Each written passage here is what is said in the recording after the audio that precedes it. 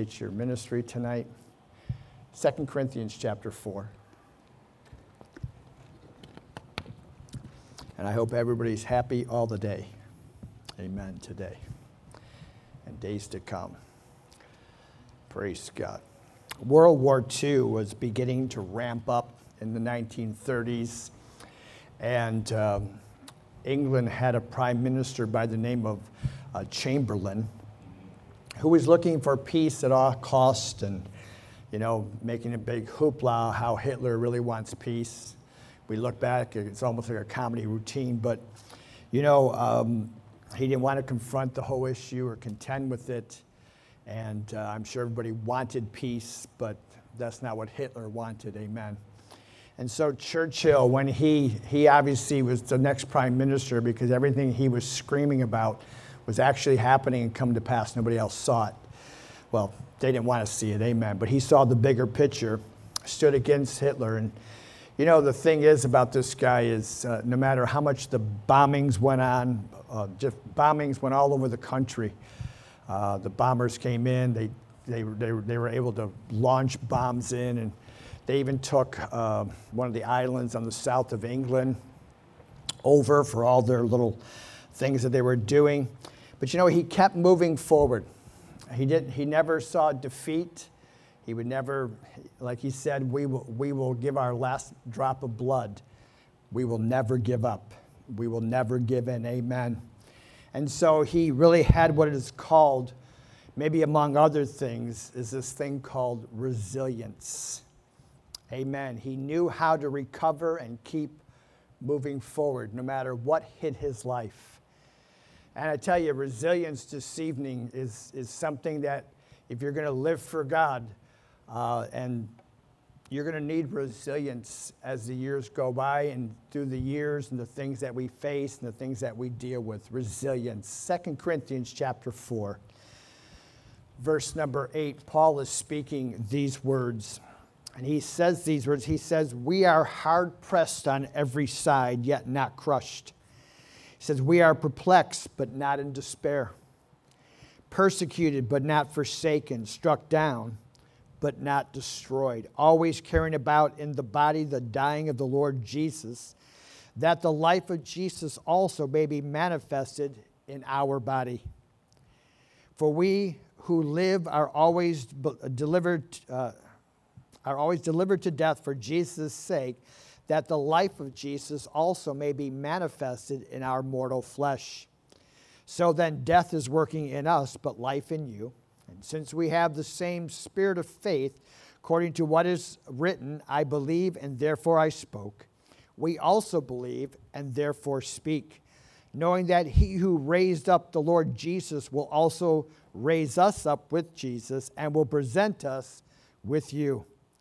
For all things are for your sakes, that grace, having spread through the many, may cause thanksgiving to abound to the glory of God." Amen. Resilience. I want to consider the first thought, and that is being under pressure and just the reality of opposition this evening. Because the reality of the Christian life, there is going to be opposition. We have an enemy, and he's called the adversary. He's not called a real bad dude. He's not called evil or all these things. He might be those things, but he's an adversary. He's one who stands against. And so, the side's all empty. But you. He's one who stands against. So he opposes you and I. He's not just in the way. He's not just out and about. He's opposing you and I. He's called the adversary. The Christian life has a language as you read through the scriptures. And that language is one of battle or warfare. You see words like kingdom, dominion, authority. We're told to bind the strong man. It's in the Bible that you're to bind the strong man. Jesus, when he sent his disciples out to minister, basically on an outreach, he said, they came back and said, we healed the sick. People got touched and saved. Miracles, demons were cast out. And he said, I saw Satan fall like lightning from heaven. And so these are words that are spoken in the context of what the kingdom of God and what you and I deal with all the time. Amen. He's very honest as he's discipling his men, as well as you and I. He's telling us, you know what, living the Christian life, you're going to face things in the Christian life. This whole idea that everything is going to be just wonderful is not really true, because we don't live in a place where everything can be wonderful. Amen. My wife was showing me a clip last night on, I don't know where she got it from, but it's just a bunch of animals eating other animals. I'm like, why are we watching this? I mean, even nature is like, I seen this bird come down on a snake, and the snake is, he's got his talons and the snake's moving, and he's pulling his meat out of him and just eating them. And the snake's like, and he's like, just chopping down, no conscience, or, what I'm saying? It's like, I'm like, why are we watching this? What is the point? What is the point? It's like, I know it's a rough place out there. It's a rough place what we face. Amen. And so, the reality is, Paul speaks the same thing. There are people who will oppose you. What's he say? 2 Timothy 4:14, 15. Alexander the coppersmith did me much harm. I don't know all that he did. It's possible that he's in prison right now facing death because of Alexander the coppersmith, and nothing changes. He does go to the cross. He does die, amen. And this very 2 Timothy is the last we hear from Paul. He says, may the Lord repay him according to his works, for you also must beware of him, for he has greatly resisted our words. So there's going to be circumstances in life that just don't go well, don't work out according to our expectations. Listen to what he says in our text. He says, we are hard pressed on every side, yet not crushed. We are perplexed, but not in despair. We are persecuted, but we're not forsaken. We're struck down, but we're not destroyed. And so you think about that, hard pressed, perplexed. I've been perplexed, persecuted, struck down. The Bible gives many examples throughout the Word of people over the years. David, when you read through the Psalms, you read disappointment and frustration. You read anger. You read how come and whys, and even depressed, feeling hopeless. Elijah, wanting it to end. He had enough. The words of Jezebel, for whatever reason, just laid hold of his heart and changed his whole perspective. This is probably one of the mightiest prophets Israel's ever had. Jonah, not happy doing the will of God. A strategic enemy uses strategic weapons. Discouragement and frustration is probably one of the most effective weapons that the devil uses against you and I. Discouragement and frustration. It's meant to trip you up. It's meant to knock you down with no hope of getting up. No one alive has ever tried to achieve or attain anything. It's not faced frustration and discouragement. And it's true for the Christian life. As you're living for God, you're going to face these times. Amen. It could be defeat. It could be our plans not working out. Definitely unrealized expectations. Or being in a position where you're without resources to change or affect your situation, like Paul. Sometimes it seems hopeless situations with no light at the end of the tunnel. Amen. Simply, down to all the courage we can muster just to keep going. And these are real situations. These are not just in our heads. These are not just, I'm just head games. It's like, well, there's more than head games going on. These are real situations. This is what Paul's talking about. He says we were persecuted. Hard pressed. Perplexed at what we were facing and dealing with. And these were actual situations in his life. And he's experiencing these things as he lives for God. So the thing is that how do we respond to that, secondly? How do we respond? Perspective, obviously, is the first thing I want to look at, because it's not just I'm trying to shake off the blues. And we've probably all had them days where we've gotten up. We call it things like getting up on the wrong side of the bed, which never makes any sense to me. But anyways, But that's we have words. We coin them. It's like, what's wrong with you? Did you get up on the wrong side of the bed? Go back to bed and get up right. You know, you do it with your kids, you know, your spouses, whatever. Your parents did it with you. You know, it's like, what's wrong? Get out of the house. You know, it's like. But anyways, you know, but we're not dealing with that. We're not dealing with a mental or an emotional state here. That we are really being opposed. And that's what Paul is talking about in our text. We're being opposed.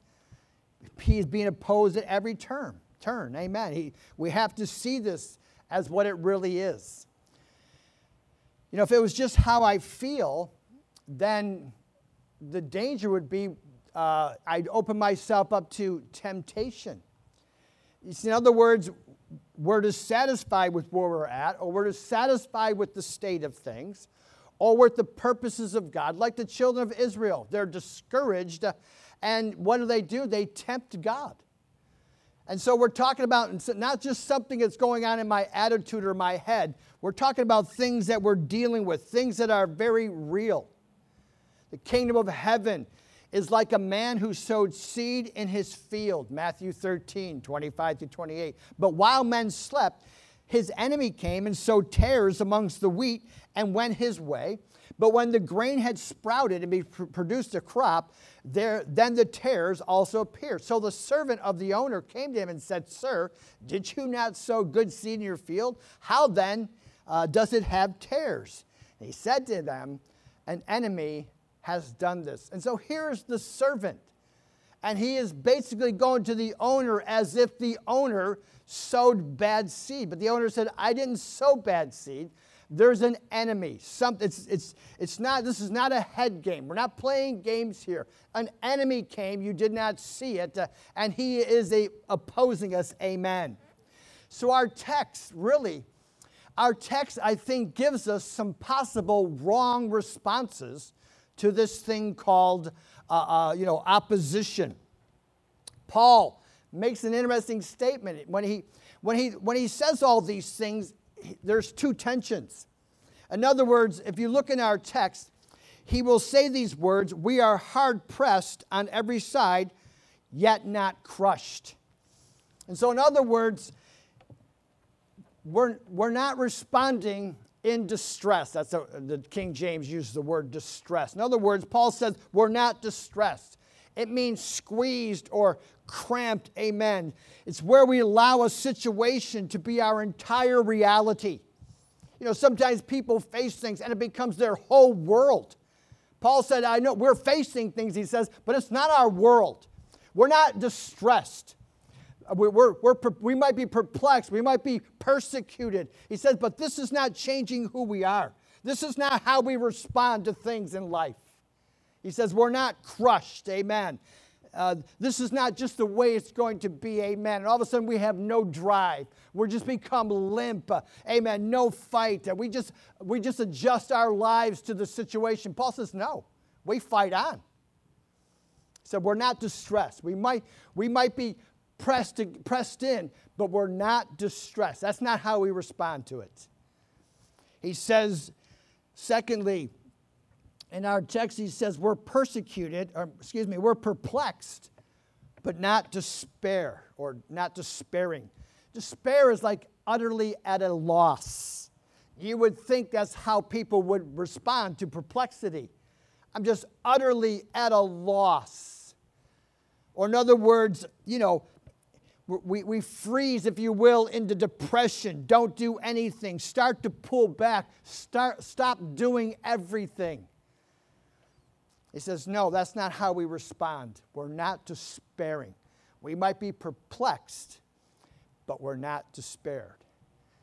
He says, thirdly, that we're persecuted, but we're not forsaken. Means to be deserted or alone. In other words, when you respond like, you know, you're persecuted and you think you're all alone, it's like the idea that we feel separated from God. And we start to lose faith that God can do anything. Like we isolate ourselves from relationship. We isolate ourselves from our brothers and sisters, from pastor, from different people. Amen. Because although we're being persecuted, we're responded like, you know what? God's not even on the scene. God can't do anything here. If he could, why am I being persecuted? Why am I dealing with this? He says later on, lastly, he says we're struck down, but we're not destroyed.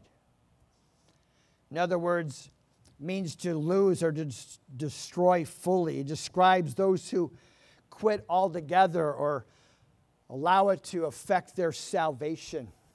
It's like, they're struck down and they just put the sign on the door, closed, out at the coast.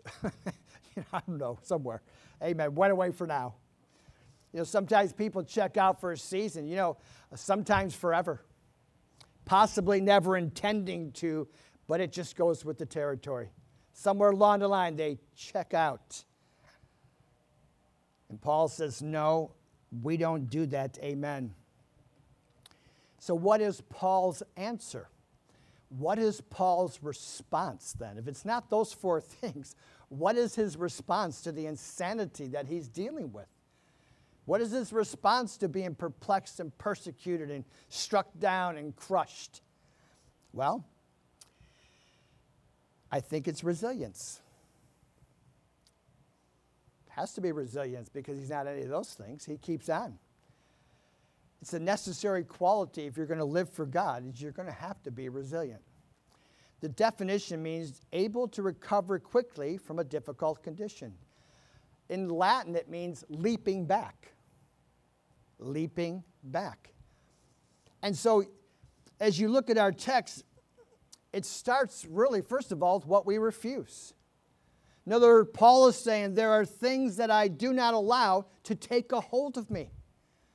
This is what he's saying, in a sense, in our text. I'm hard depressed, but I'm not distressed. I don't let distress lay hold of me.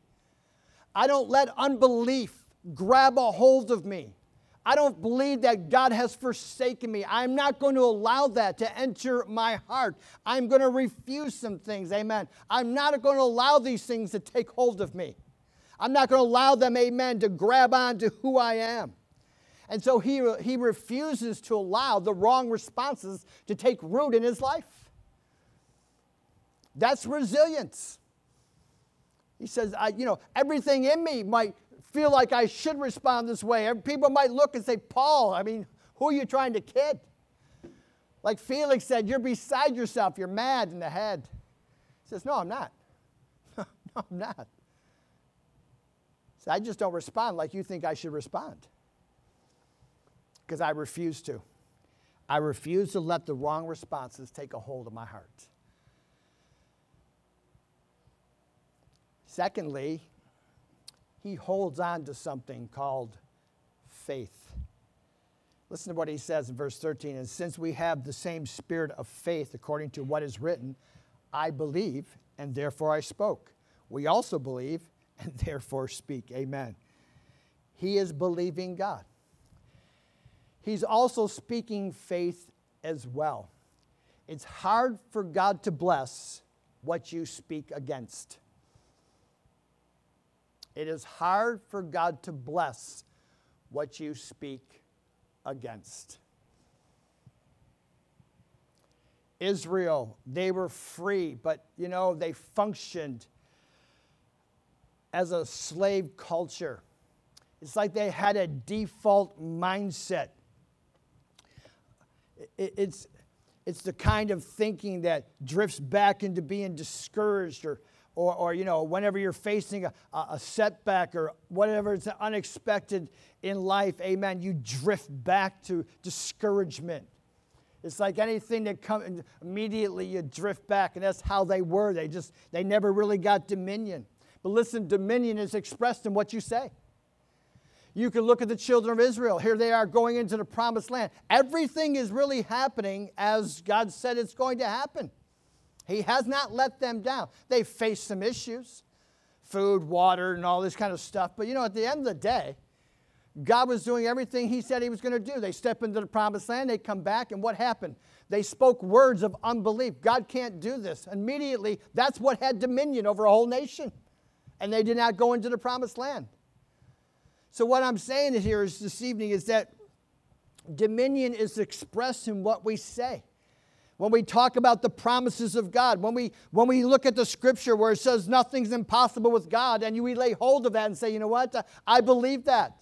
I don't have everything figured out. Remember, I'm perplexed. I'm pressed down. You know what I mean? I'm forsaken. I'm not forsaken. I'm persecuted. I'm all these things. Amen. I might not have answers, but I've chosen to hold on to my faith. And the thing is that everyone you see in Scripture and even in real life that hold on to their faith, they come out the other side better off. They come out the other side blessed. They come out the other side with their sanity and their salvation intact. David, basically the same thing.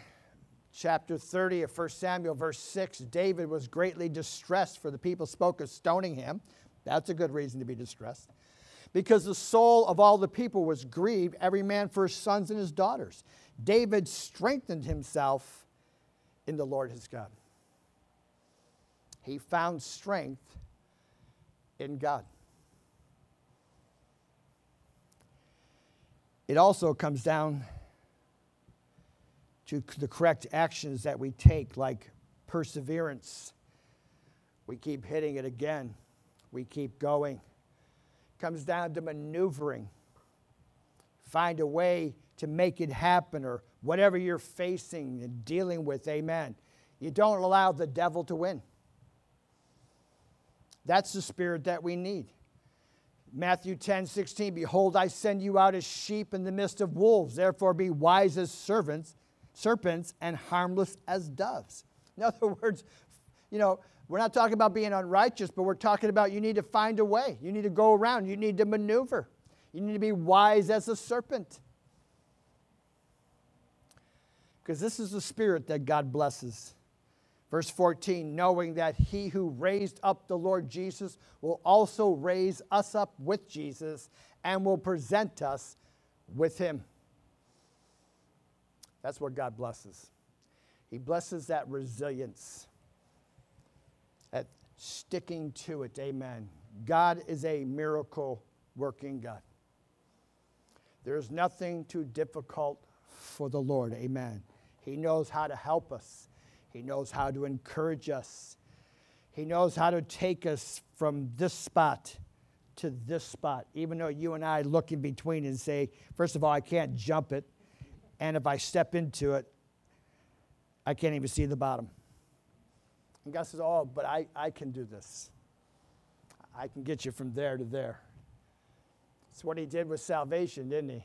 Look at the impossibility of getting saved. Come on. That's why you see that little picture, you know what I'm saying, from being a sinner to Christ, and you got the cross in between, and the little guy's walking over the cross. He can make a way. If he can save me, there's nothing he can't do. If he can make me from a sinner to a saint, there's nothing he can't do. Absolutely nothing he can't do. The bottom line is, it's not our portion. It's not our portion to throw our hands up and say, devil, you win. See, that's why Churchill, at the end of his life, he went out and did a speech. He's an interesting character. God gets up to the pulpit, or the podium, I guess they would call it. He says, never give in. Never, ever, ever, ever, ever give in. That was his speech. He walked off. That was his speech. That was like his commencement speech or something. He lived it. All he had to do was say those words and who he was, a resilient man. And those words, they knew exactly what he was talking about. Never give up. And people look at him and go, I think I know exactly what he's saying. That's what Paul's saying. Paul's saying the same thing. And when you look at Paul's life and all that he went through, and when he says, the key is resilience, you can look at Paul's life and say, I think I know what resilience means. Because no matter what he faced, he was always back in. No matter what, always, right to the end. Everyone forsook me, but the Lord didn't forsake me. I mean, that was the perfect place to cry, you know what I mean? Everybody left me. I'm going to die. It's like, no, no, no. Everybody forsook me, but the Lord didn't forsake me. He went out in victory. He would not give in. He would not admit defeat because there was no such thing as defeat, and there never is. And he says, you know what? There's going to come a day that the same God who raised Jesus is going to raise me to be with Jesus. I can't lose. I'm not going to lose because I'm not going to give in to the devil. Resilience. Resilience is how we respond, no matter what takes place. Amen. Let's bow our heads this evening.